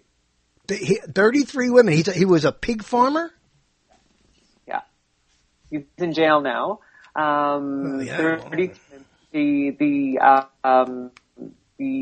7 that were not actually validated, shall we say, was because the DNA that was found with them, which was conclusive to actually identify who the individual was, but was inconclusive for providing enough evidence. Whatever the fuck that means, excuse my mouth, but that's the case. So the media has jumped on the whole thing about saying it's only 26 women when actual fact it's 33. And of that 33, it also includes a Jane Doe who was able to escape. Her DNA was also found there as well. And so as a result of the findings for Wally Opal, who was actually put on to investigate the police handlings of the case and the trial, there's recommendations that have now gone to the provincial government in regards to making changes to our bylaws here in Vancouver and how they address people dealing with sex work. That's not only dealing with prostitution, but it's also dealing with stores. It's dealing with sex shops. It's dealing with massage parlors, escort agencies, all kinds of different things. And one of the things, reading over these bylaws, I thought was so strange was that actual phone sex is illegal. Where? And without sort of like illegal. Not only is it illegal for the purposes of making money off it, but it's also illegal for the purposes of between consenting adults. Where is that? Where is there a law that says that? In Vancouver. In Vancouver. Well, that's a strange little place. That's really bizarre. And considering we are so progressive when it comes to all kinds of other different things, and that includes our pot laws, and we have these compassion clubs, and we have all kinds of different things around town in regards to swingers clubs and things like that. But what do you do? Get a fine? I mean, what does the operator, or is there a phone sex police a segment of the police department there, or do they pick up lines? They're not allowed to do that even in Canada, are they? I mean, how do they find out somebody's having any kind of exchange of excitingness? How do they find that out? They have their monitors out there, I guess. They monitor phone calls? Isn't that, like, in essence, against the Constitution of Canada? Doesn't Canada have a Constitution? We do. I'm confused. But it's so broken down into so many different things, and it's regionally as well as city-oriented in regards to law and legislation that take place. I mean, what comes down from the federal government can be interpreted per region, per city, how they want to in their courts of law. It's really ridiculous. So what we're trying to do is trying to get some consistency across the country in regards to this, because the way the police handled, for example, the Robert Pickton thing, there were so many businesses that were all cohesive and correlating together in regards to all this stuff that this could have been stopped a long time ago. Well, what was his thing? We haven't heard a lot about this on our side of the ocean. Give me his name again slowly. Robert Pickton. Pickton? Yeah, Pickton. Okay, that's good. People wrote it down so that they could look that up later if they haven't heard about it. What was his modus operandi in terms of serial killing? Well, what he would do is he would come downtown in a van, and it started to be documented by the women in the downtown East Side. Now, the downtown East Side is an area of town where I don't want to say poor and unfortunate, but maybe disenfranchised women that are living on the edge, that are marginalized, and we're talking about women who may have addictions, who are being controlled by pimps, things like that, working the streets. So he would pick them up in his van, take them out to his farm, proceed to do sexual activities with them, and then he would basically murder them, torture them, and murder them. Okay, so it's almost like a Jack the Ripper thing. Although I don't know if Jack the Ripper ever did sexually; he just tore them apart. But so he'd have sex with them and then punish them for that. Yeah. Some of them wouldn't even make it to the farm; they'd already be dealt with in the van. Okay, well, it's amazing how 33 women. How come we have not heard of this guy? What do we have to do? Wait for a TV movie? Well, yeah, exactly. Wait for the movie to come out, right? That's weird. But okay, so you politically, we know you're politically involved, and there's other times when I want to talk about. We could talk about other times and other things that you do. I just want to make sure everybody knows that they could just go to the Google, or go to your Google or your Ask or your Yahoo Google or your Google Who or your Google. And get Velvet Steele. There's a ton of stuff there. Just keep clicking around. There's pictures of you going back to you're not a dominatrix anymore, are you? I still have a small select client base, yeah. Okay, all right. And we've had. I just want to get outside of the whole pornography area. You know, we've had over the years. We've had many people who've been involved in not just pornography, but people who've been involved in the sex industry. Let's just say we had one of the first full-time porn stars of all time was on this show. Have you ever heard of Annie Sprinkle? Oh yes, I have. Annie was on this show. I've even seen her show in Toronto, and she's turned into a real advocate of all sorts of stuff, health and spiritualism and all sorts of things. She's gone that another way too. But anyway, we've had her. We had Veronica Monet was a professional, very high priced. You don't call him a call girl anymore, and I don't know what you call him, a high priced escort.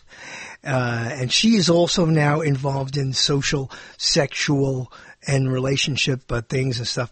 Okay, that's all well and fine, but the big difference here, of course, is that somewhere along the line and you might have done this had you stayed a man or what have you, but the most fascinating thing, and I really had all these questions when I heard, the first time I heard your show, the Transistor show, and by the way, I want to mention that too, at Out Loud shows and wherever else it's going to be, Transistor, and you could subscribe to it on your RSS or what have you. Velvet does a terrific show, Transistor. Don't think it's just this or about that or this. It's just coming from that particular energy that Velvet projects. Transistor, that's the name of it, correct? Yep. That's right. I mean, there's so much more to the whole aspect of it in regards to sexuality and all these other different things. Right. I mean, I even encompass laws. Right. It runs the gamut of that, and we'll talk more about that in other times and things that we do. But what I wanted to really talk about today, now that we got set up the whole scene there, was that when I was listening, the first show I heard was the one you did about your Duryea, and I think you were still a boy. Well, you were a boy. You were a boy when you had this epiphany about the beauty of your Duryea. Now, I don't know what show that was. That wasn't that long ago, was it? I think it was probably about a month and a half ago, maybe at that time. So it's a little while ago, that one there. But it was, it was a really eye-opening experience. I mean, especially being in Copenhagen, Denmark with my mother, and there I am walking around, and she couldn't believe the attention that people were focusing on my ass, my butt. Mm-hmm. And I never thought nothing of it. I thought it was, kind of humorous at times, but at the same time, I didn't focus on it because, I mean, my life at that point in time as a 22-year-old was just running around enjoying my world. And but you were a boy, but you weren't having any particular identity. I mean, you're in Copenhagen with your mother, and people are, and obviously this issue comes up, right? The issue comes up that people are interested in your behind, right? Uh-huh. Okay. Well, you said, I'm just a 22-year-old boy. You're jumping around doing what? Playing soccer, doing boy things? Or, I mean, what is going on? And when you described that to me, well, you did. You described it to everybody. When you described that on the show, I got this sense that this particular this particular scenario, this thing that happened with this man who eventually picked you up, this was a turning point in your whole identity. That I mean, look, anyone could like somebody else's butt, but you were a boy, and how did that? What is this all about? I mean, this is a fascinating. Was that that was a big turning point, wasn't it? It was a huge turning point. I mean, I hadn't really, I was living my life how I wanted to, and I wasn't really putting any conscious thought into it. I had long blonde hair. I guess when I look back on those days, I was dressing very effeminately. Where are there pictures of that? Do you have any pictures of that anywhere on any of your sites? No. I don't have very many pictures. I wasn't really into the whole idea of having pictures taken, period. It was one of those things that I wasn't really interested in, and I always never really cared for the look that I had when I was actually having pictures taken, because I just thought, ooh, this isn't who I want to be, this isn't what I want to project. And it wasn't until I actually saw myself in pictures that that's what I thought. When I wasn't seeing myself in pictures, I didn't really care. So you were a boy, and you're walking around, you're a boy, and you weren't, not only say you were pushed into this, but for some reason or another, this happens. Where were you before all this was brought to your attention? At the time, I was having lots of gender issues prior to that. Okay, all right. What was going on? You were just dealing with those in what respect? I'm keeping them swept under the rug, bottom line. Okay. I mean, was your mother? And you were just there with your mother? I don't know the whole situation, and I don't really, please don't say anything you don't want to say. I know you're so open, so I don't want to say anything that it might be personal, but you're in Copenhagen. You're living with your mother in Copenhagen? No, I was not. I was living on my own. I had moved over there to do hairdressing and things like that, and I'd always been skirting the issue of sexuality and in particular fetish interest, because it was really growing for me, and I wasn't quite sure about what it was all about. But you were born in Canada. You were born in Canada, right? Ottawa. Mm-hmm. Ottawa, okay, which is, for those of you who want to go to a bar and win a couple of bucks, the capital of Canada. No one will say, everybody gets that wrong. That's our capital in Ontario. Yeah. So you were born there, and then you're raised, and you're raised in what kind of a family? You got a complete family, or did you not have a father, or what? Oh, we did. After my brother was born, which was 13 months after I was born, we were on a boat to England. Actually, not a boat, we were on a plane. And we moved over there because my father was actually working in the North Sea as a pipeline welder. So he was on the... Okay. He thought it'd be easier for us to be living in England at the time. So because our family's of Danish origin, we were going back and forth to Denmark all the time. But, even as a kid, I have pictures of myself as a kid wearing tights. Having my hair curled, all those different things like that. And, this is just stuff that my mother was doing to me all along because I liked it. I wanted it to happen. My brother couldn't care less. I mean, I couldn't ride a bike because I was terrified of riding a bike for a long time. Well, maybe it has something to do with the fact that I ended up head-on collision with the bike going down the hill and not being able to figure out how to pedal backwards to put it into brakes. Wow, that's not something most people don't pick up pretty quickly. No. But go ahead. So what you're saying to me is there is an issue in terms of you personally are going, why am I not as boy-like as everyone else? That's right. I was terrified of baseball. I hated soccer. Football never did a damn thing for me. Any of those sports like that, those team kind of sports, I couldn't get a grasp on. Mind you, I loved gymnastics. I loved figure skating. I loved all that stuff. But at some point, and I can't remember what age that was, but I was told that that's not what little boys do. So my interests basically, were those kinds of sports where I could express myself and go on that way. And then art and all kinds of drama and all these other different things. So it was like one of those things that I was told that's not what little boys do. And I so clearly remember that statement. And I remember that time frame. And swimming. Swimming was another thing I loved doing as well. Now you're going back and forth. You said you're going back and forth to Denmark as a child because your dad or whatever you. Now, that area of the world, even back then, when things were not necessarily, when things were swept under the rug in North America, and when the whole sexuality thing was rather constricted, that was always a place known for sexual freedom. So when you were going back and forth, did you have this conflict of atmospheres? Laws and legislations have changed in Denmark about a lot of different things in the recent 15, 20 years, right? So prior to that, it was a lot more open at that point. Pornography, for example, sexuality, all these different things weren't brought into question. Nobody seemed to question it. Right. And I can't really remember when it was that there was a definitive moment in the Danish world or the Danish country as to when things started to change. Like recently, as a matter of fact, 1999 is when prostitution was decriminalized in Denmark, but they had a very vibrant red light district, and gender and everything was, no one really questioned it. And I know myself, going back and forth to Denmark as a child, I loved coming back with my clogs. I was wearing clogs before anybody in Canada was wearing clogs. And I remember getting beaten up in school over wearing clogs, for example, because it was, you fag, you this, you that. But you felt more comfortable in Denmark because it was a completely different atmosphere on the sexual horizon. Is that correct? No one cared. Yeah. No one was having anything to do with it. And that's why I felt so at home over there. And I decided, well, when I was old enough, because I needed to, well, really what I need to do is I need to break a break from Canada to get over to Denmark because it was so liberal, and then I could be free. I could start expressing myself and being my life. And it just so happened that my mother showed up for a visit from Canada, and then just set everything into a tailspin yet again. Mm-hmm. She never knew what was going on, and she didn't want to. And I remember having some really serious fights in Denmark when she was over there about it.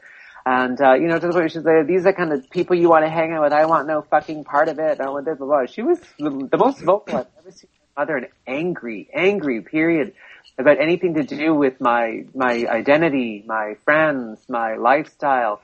And I want to remind people too that this isn't just it's not a lifestyle choice. It's something that was it was necessity for me.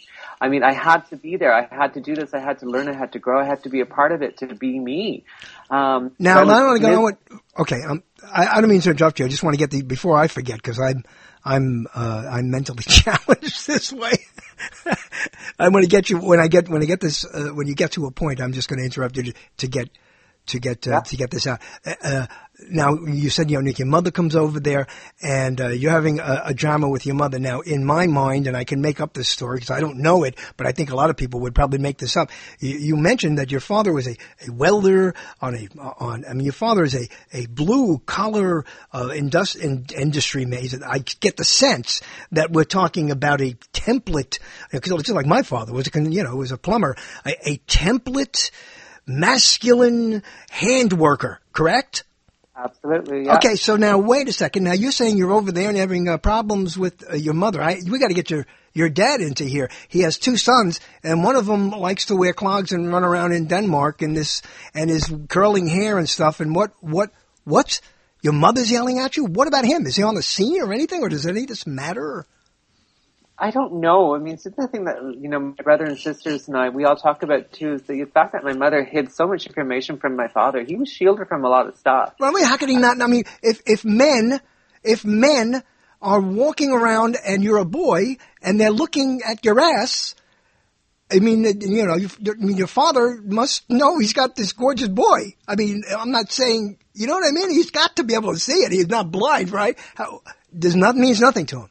How could your mother hide that? In other words, what I'm saying is she could hide how you react and what you do and everything like that. But he's looking. Did he ever look and go, "Wow, that's like my son," and he's prettier than my daughters, or what? I have to be honest. I don't know, but I can tell you. Really? Your viewers or your listeners have to understand that as well. That my father, being a welder, he was gone for a lot of our years. Years? Yeah. Oh, yeah. There were times he was gone for a year, and we wouldn't see him sometimes for 8 months. Okay. But my mother would be on a plane to go and visit him wherever he was working around the world. So us kids were behind at the house, and, we'd have our grandparents or aunts come and look after us while my mother went and visited my father. And my father and our relationship wasn't the best when I was growing up. It was quite strained, but only because I was doing my own thing.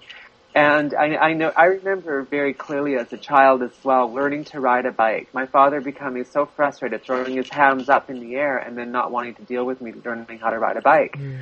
My brother took to riding a bike so much easier, so much faster than I did. And I was like, oh, okay, well, what's that all about? So, honestly, too, I was left to fend for a lot of my own interests as a younger child. So I didn't really stick around too much or do a lot of different things that I was interested in doing with my family. So, let's talk about the siblings, though. How many siblings do you have?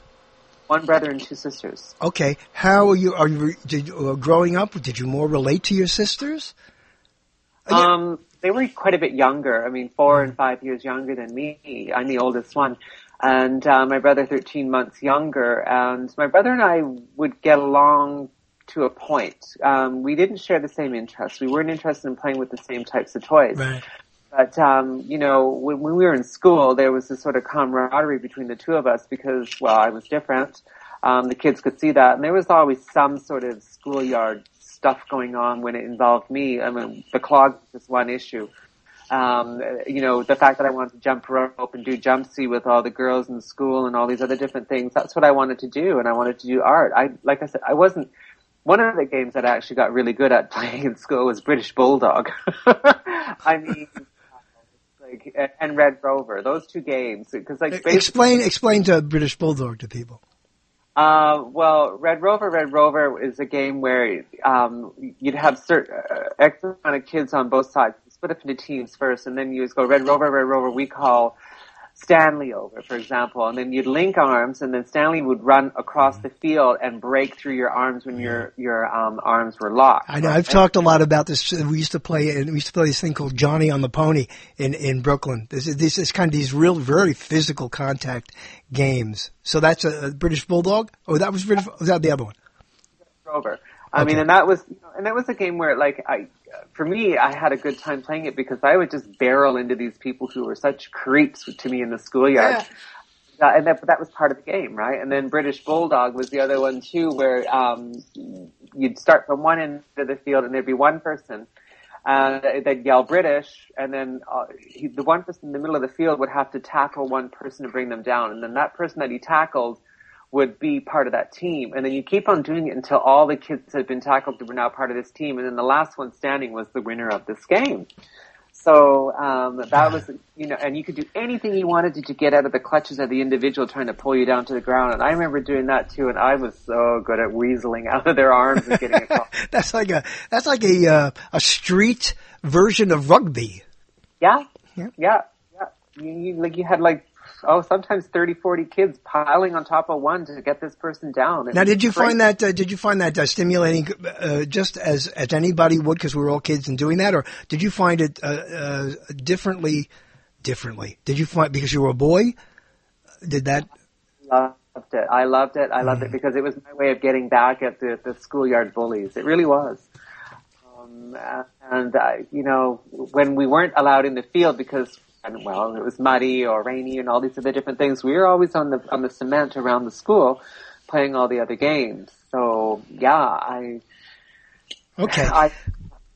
were very, very feminine, very interesting. And like I said, and this is all interlinked with my independence of the games that I wanted to play. I remember as a kid doing swimming lessons as well, because I loved to swim. And then, of course, when puberty reared its ugly head, that turned into a whole big fiasco for me too, because why do I have these feelings? And why are my hormones being so screwed up that I'm developing breasts? Because I did. You were developing breasts before? Puberty? Well, I've got XXY chromosome. A little thing people don't know. Yeah, that's true. The old chromosome thing, yeah. But you didn't know this, right? I had no clue. I just thought what was wrong. And of course, there was the schoolyard taunts once again, right? So I decided that with swimming, you're supposed to be a boy, but yet you've got little boobies. So I didn't want to go swimming anymore. And even though I loved swimming, I figured, what can I do to cover it? Well, I could wear a girl's bathing suit, but no, I'm not allowed to wear a girl's bathing suit because I'm not a little girl. So, and, as the other kids, like my two sisters, were very heavily involved in gymnastics and figure skating. Well, they were getting picked up, and my brother was now involved in soccer, and then my younger sister got involved in soccer as well, so they were being picked up. I remember standing outside in the freezing rain in the dead of winter with icicles hanging from my hair because they had forgot to pick me up. And that happened several times. Wow. So, you just, as a child, just learn to deal, right? And you look back at this now, or you haven't written your memoirs yet, have you?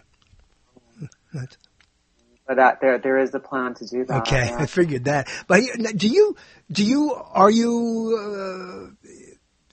convinced that in your development, in your mother's body, as you were, or even at upon conception, that the zeros and the ones are going to be the chromosomes, the Ys, the X's. Are you convinced that something went awry?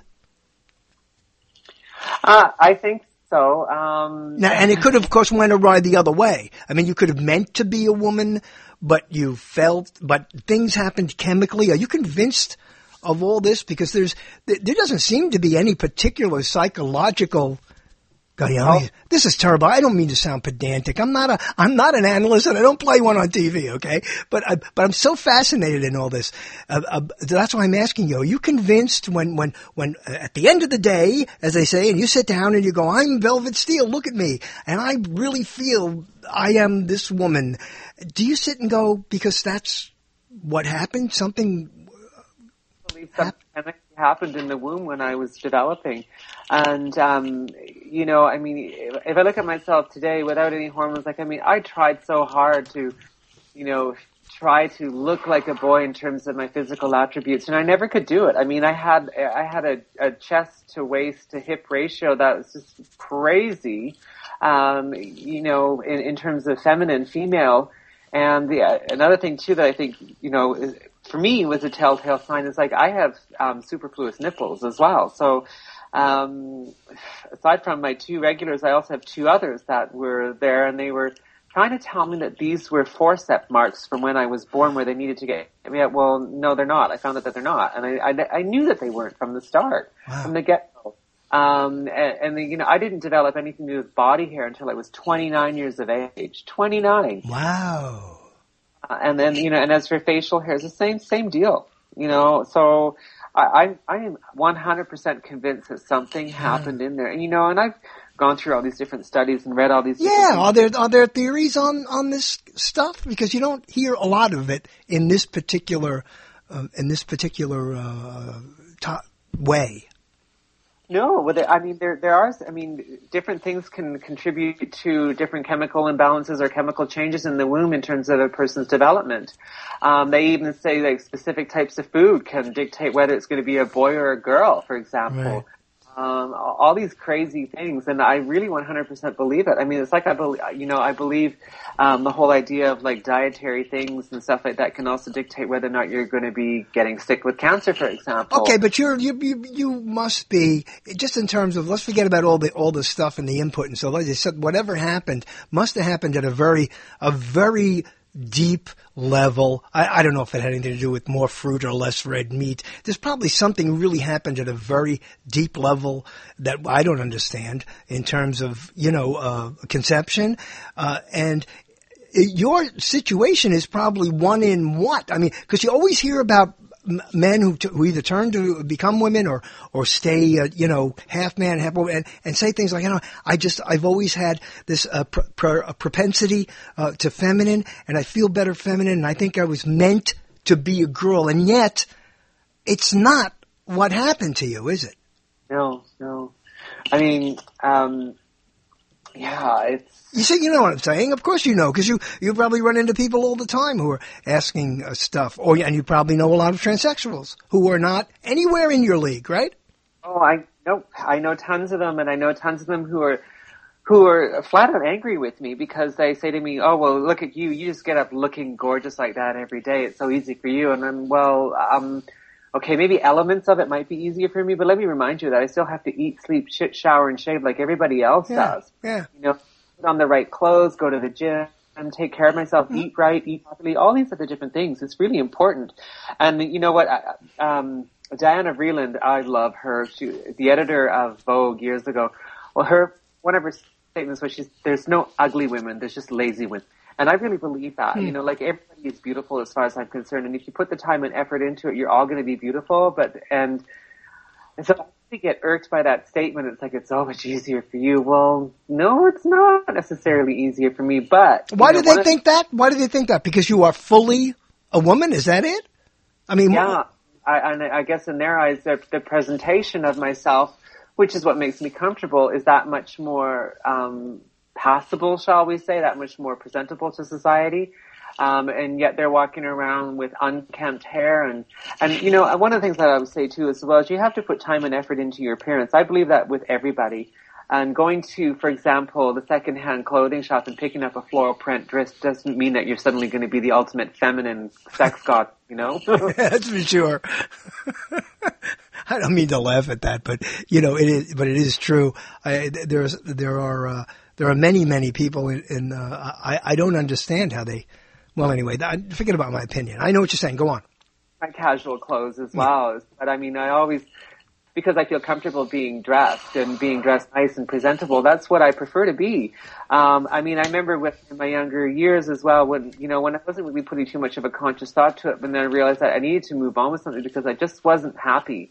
Walking down the street in a pair of jeans and high-top running shoes and a nice tight t-shirt thinking that, I look like a good boy, and then there was people driving up the street screaming out their car windows at me, freak, this, that, the fuck are you, a guy or a girl? And I was like, well, I wasn't really giving it much of a conscious thought, but, maybe I really need to start thinking about this a little bit more to be happy because, I was drinking my ass off at that time and doing all these other different things and shrugging it all off and then finding myself wanting to put on makeup and do the hair and all this other shit. And of course being attracted to the boys, so. Now there are so many people who go through these particular identity crises in terms of, certainly in terms of gender, and there are people who don't and just get into their peer pressure problems.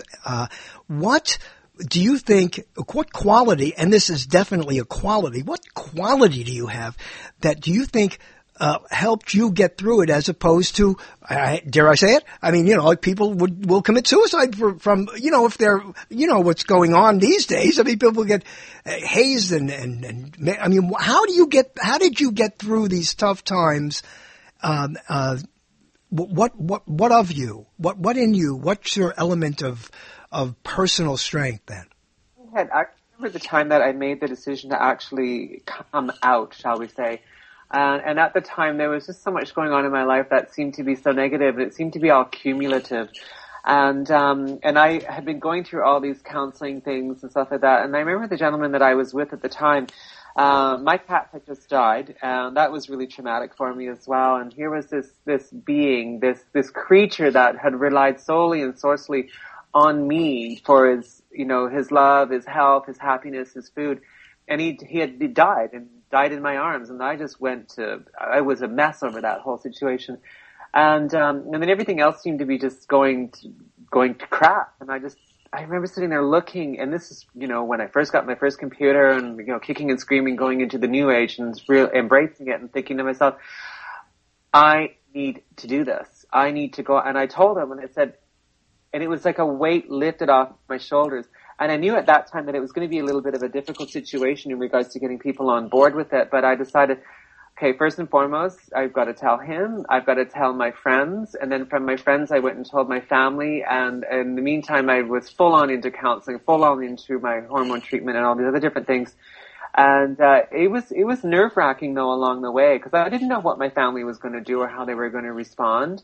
And my father didn't speak to me for almost 3 years as a result of it. And I sent him a letter because I knew that's how I could tell him, because it was the only way that I could tell him. And I spoke with him afterwards, too, where I said, if I'd have told you over the phone, you would have hung up on me. He goes, you know what? You're right. I would have hung up on you. And he still has this letter to this day, and this is going back close to 20 years ago, when I first came out with everybody and went through all my stuff. And but even along the way, like this still, I have my fair share of, knife wounds, teeth marks, chunks of flesh that were bitten out of me, beer bottle wounds on my head from people who just don't get it, don't appreciate me, don't like me, the ignorance, stuff like that. And at the end of the day, all I can do is I believe and feel, put a smile on my face, keep my head up, my shoulders back, chest out, stomach in, that kind of thing, and just walk forward. And just realize that there's a lot of ignorance out there. And of course, it also makes me feel good too, knowing that I can educate people about what is going on in the world.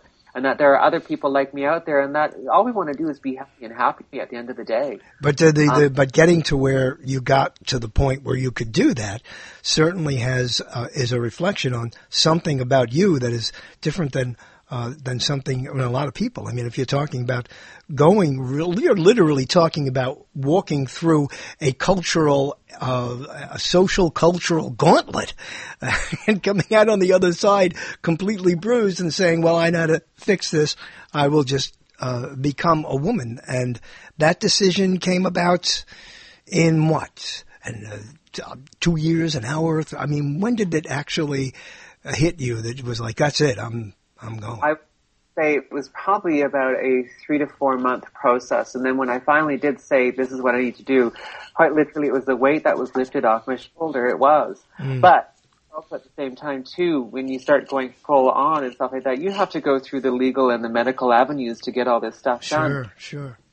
And I remember sitting there with my counselors, my psychiatrists, psychologists. I mean, you have to go see all of these people so they can pick your brain apart, and being offered antidepressants. And I remember taking the antidepressants, and I was on these things for 3 days, and I felt worse than I did before taking them. And I was, told, oh, well, there's the adjustment period for you to be on these things. And I thought, the hell with this bullshit. And I flushed them down the toilet and made the decision that I have to deal with this on my own. No one's going to make me feel better about myself. I want to move forward. I need to move forward. And you're right. Not everybody is strong enough to do that, but and I do come across a lot of individuals who ask me stuff, and if I can help them in any way, shape, or form move forward and be positive with it. I'm not no counselor. I'm certainly not a psychiatrist or a psychologist or anything like that. And if they need more than what I can give them as positive input, then I try to refer them on to the proper authorities or avenues where they can go and get the help that they need to do this. But it's out there. Well, for the ilk that you're talking about, you certainly are not just unique. You have to be. You have to project yourself and expose yourself, if you excuse that expression, to that community, because you're an inspiration to be able to get through all. That's why I think your book would be absolutely terrific. I look forward to writing a book too, and when that's the other thing too, like we would go back to the City Hall thing too. That's another reason why they invited me on board too, is because I have a pretty strong connection and community with the trans community here in Vancouver, and so I know what all these people are, because they come to me. I mean, and I don't actively go out and seek them to come to me and speak to me about different things. They just do. They just find me. And maybe one of the things that I did too when I was on the series Kink, and this is going back, I believe it's 12 years ago now. That's a long time, because time flies, but yeah. I would have people coming up to me in the grocery stores wanting to shake my hand and tell me how thankful they were about me being on the show and all these other different things. These were complete strangers, and this happened almost every day and went on for a long period of time. And even to this day, sometimes I get people coming up to me saying, you opened my eyes. Thank you for sending me in the right direction and informing me all these different things. And I'm like, for what? Oh, for that show, or for this newspaper article, or for this, or for that. And I'm like, okay. That is great stuff. And I guess what I'd like, would be great to see you, and if anybody can do this, apparently it's you. And this just dawned on me. It's, the assistance and the inspiration that you give to people in that community is fine. It would be great to see you talking and changing the consciousness of people who are not singing to the choir, of people who, actually find, have something wrong with them that makes them judge and be violent, or just disgusted by somebody just trying to be themselves, regardless of the details. You need somehow to be able to be the voice to those who oppose you. Well, at present time, I've been mulling around the idea of, well, number one, the new website and things like that, but also just sitting there and creating my own little, Velvet Steele Sex Chat TV or whatever it's going to be. I don't know yet.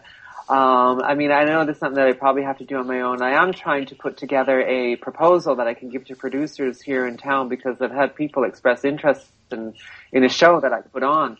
And that's kind of what I would like to do. So I'm going to try the avenue where I can hopefully get funding to actually have a production crew and get paid to do something like this. That would be really wonderful to do that, if that will happen. If not, then I'm probably going to have to relegate myself to the same old thing that I've been doing, which is plug my camera in, do my thing on my own, and sit in front of it, and then create something that's going to be interesting, going to draw viewers in, because there's a lot out there that I have this, yourself included, have a list of individuals that I want to interview and get their thoughts and opinions and what they feel, because people are hearing my side of the story all the time, and I think what people need to hear and what they want to hear is everybody else's side of the story as to their perceptions about people like myself. Yeah. I just think that for the first time, I'm hearing a voice that could actually may have an impact on the very forces that that stopped you from being yourself in the first place, and those people who are, through the bottles and, the people on the other side of the gauntlet. There's just no reason why anybody has to go through that for any reason, whether you're disabled or whether you want to be another sex or whether you want to be that particular consciousness.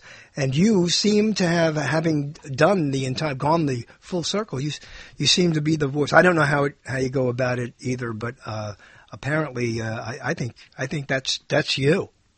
Thank you. Well, I'm always there trying to break down, barriers and boundaries and ignorance and open up doors for people so they can have a better understanding of life, because really it's about live and let live as far as I'm concerned. And, no matter how different you are, you don't want to hurt people. I don't like to hurt people. I don't feel good about hurting people. Right. I don't think anybody in their right mind does.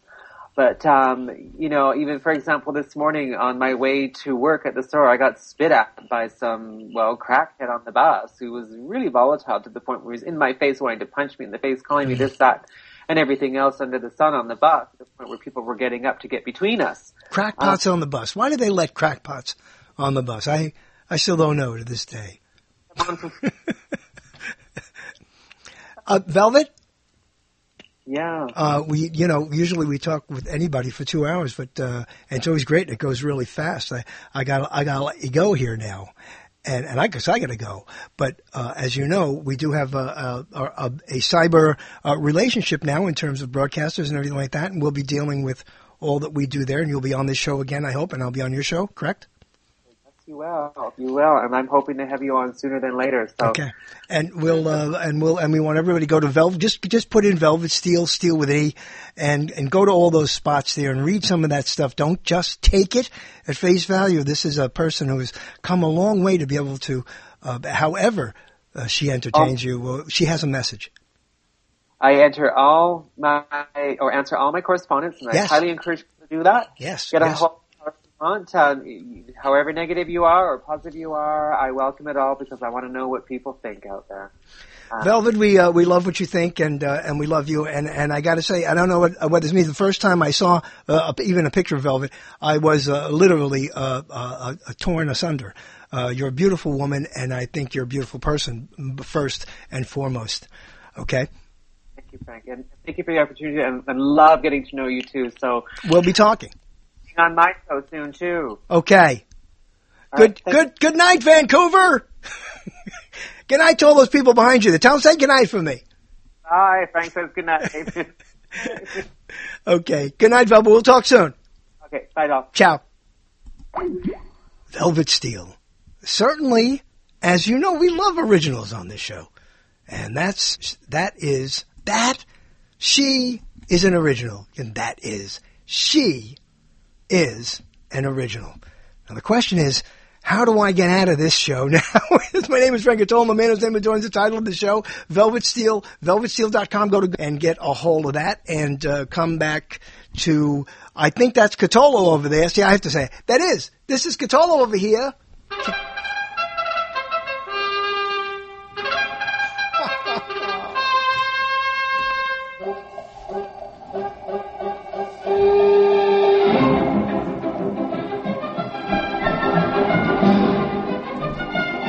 Relatively unscathed. You know why? Because the content, hopefully, has transcended the various you don't listen to this show to hear spectacular production. That's why you go see Martin Scorsese movies and Steven Spielberg movies. You don't come to Cotolo Chronicles for that. You come for the content. And certainly we had it, Velvet Steele. And next week, Dr. Pope will be back again.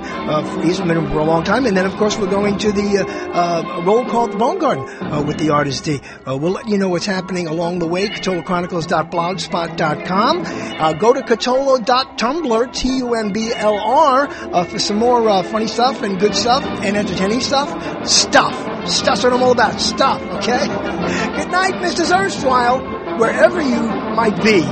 Dare I say are? Wherever you might be located. This is Frank Cotolo. I'll leave you now. I have nothing more to say.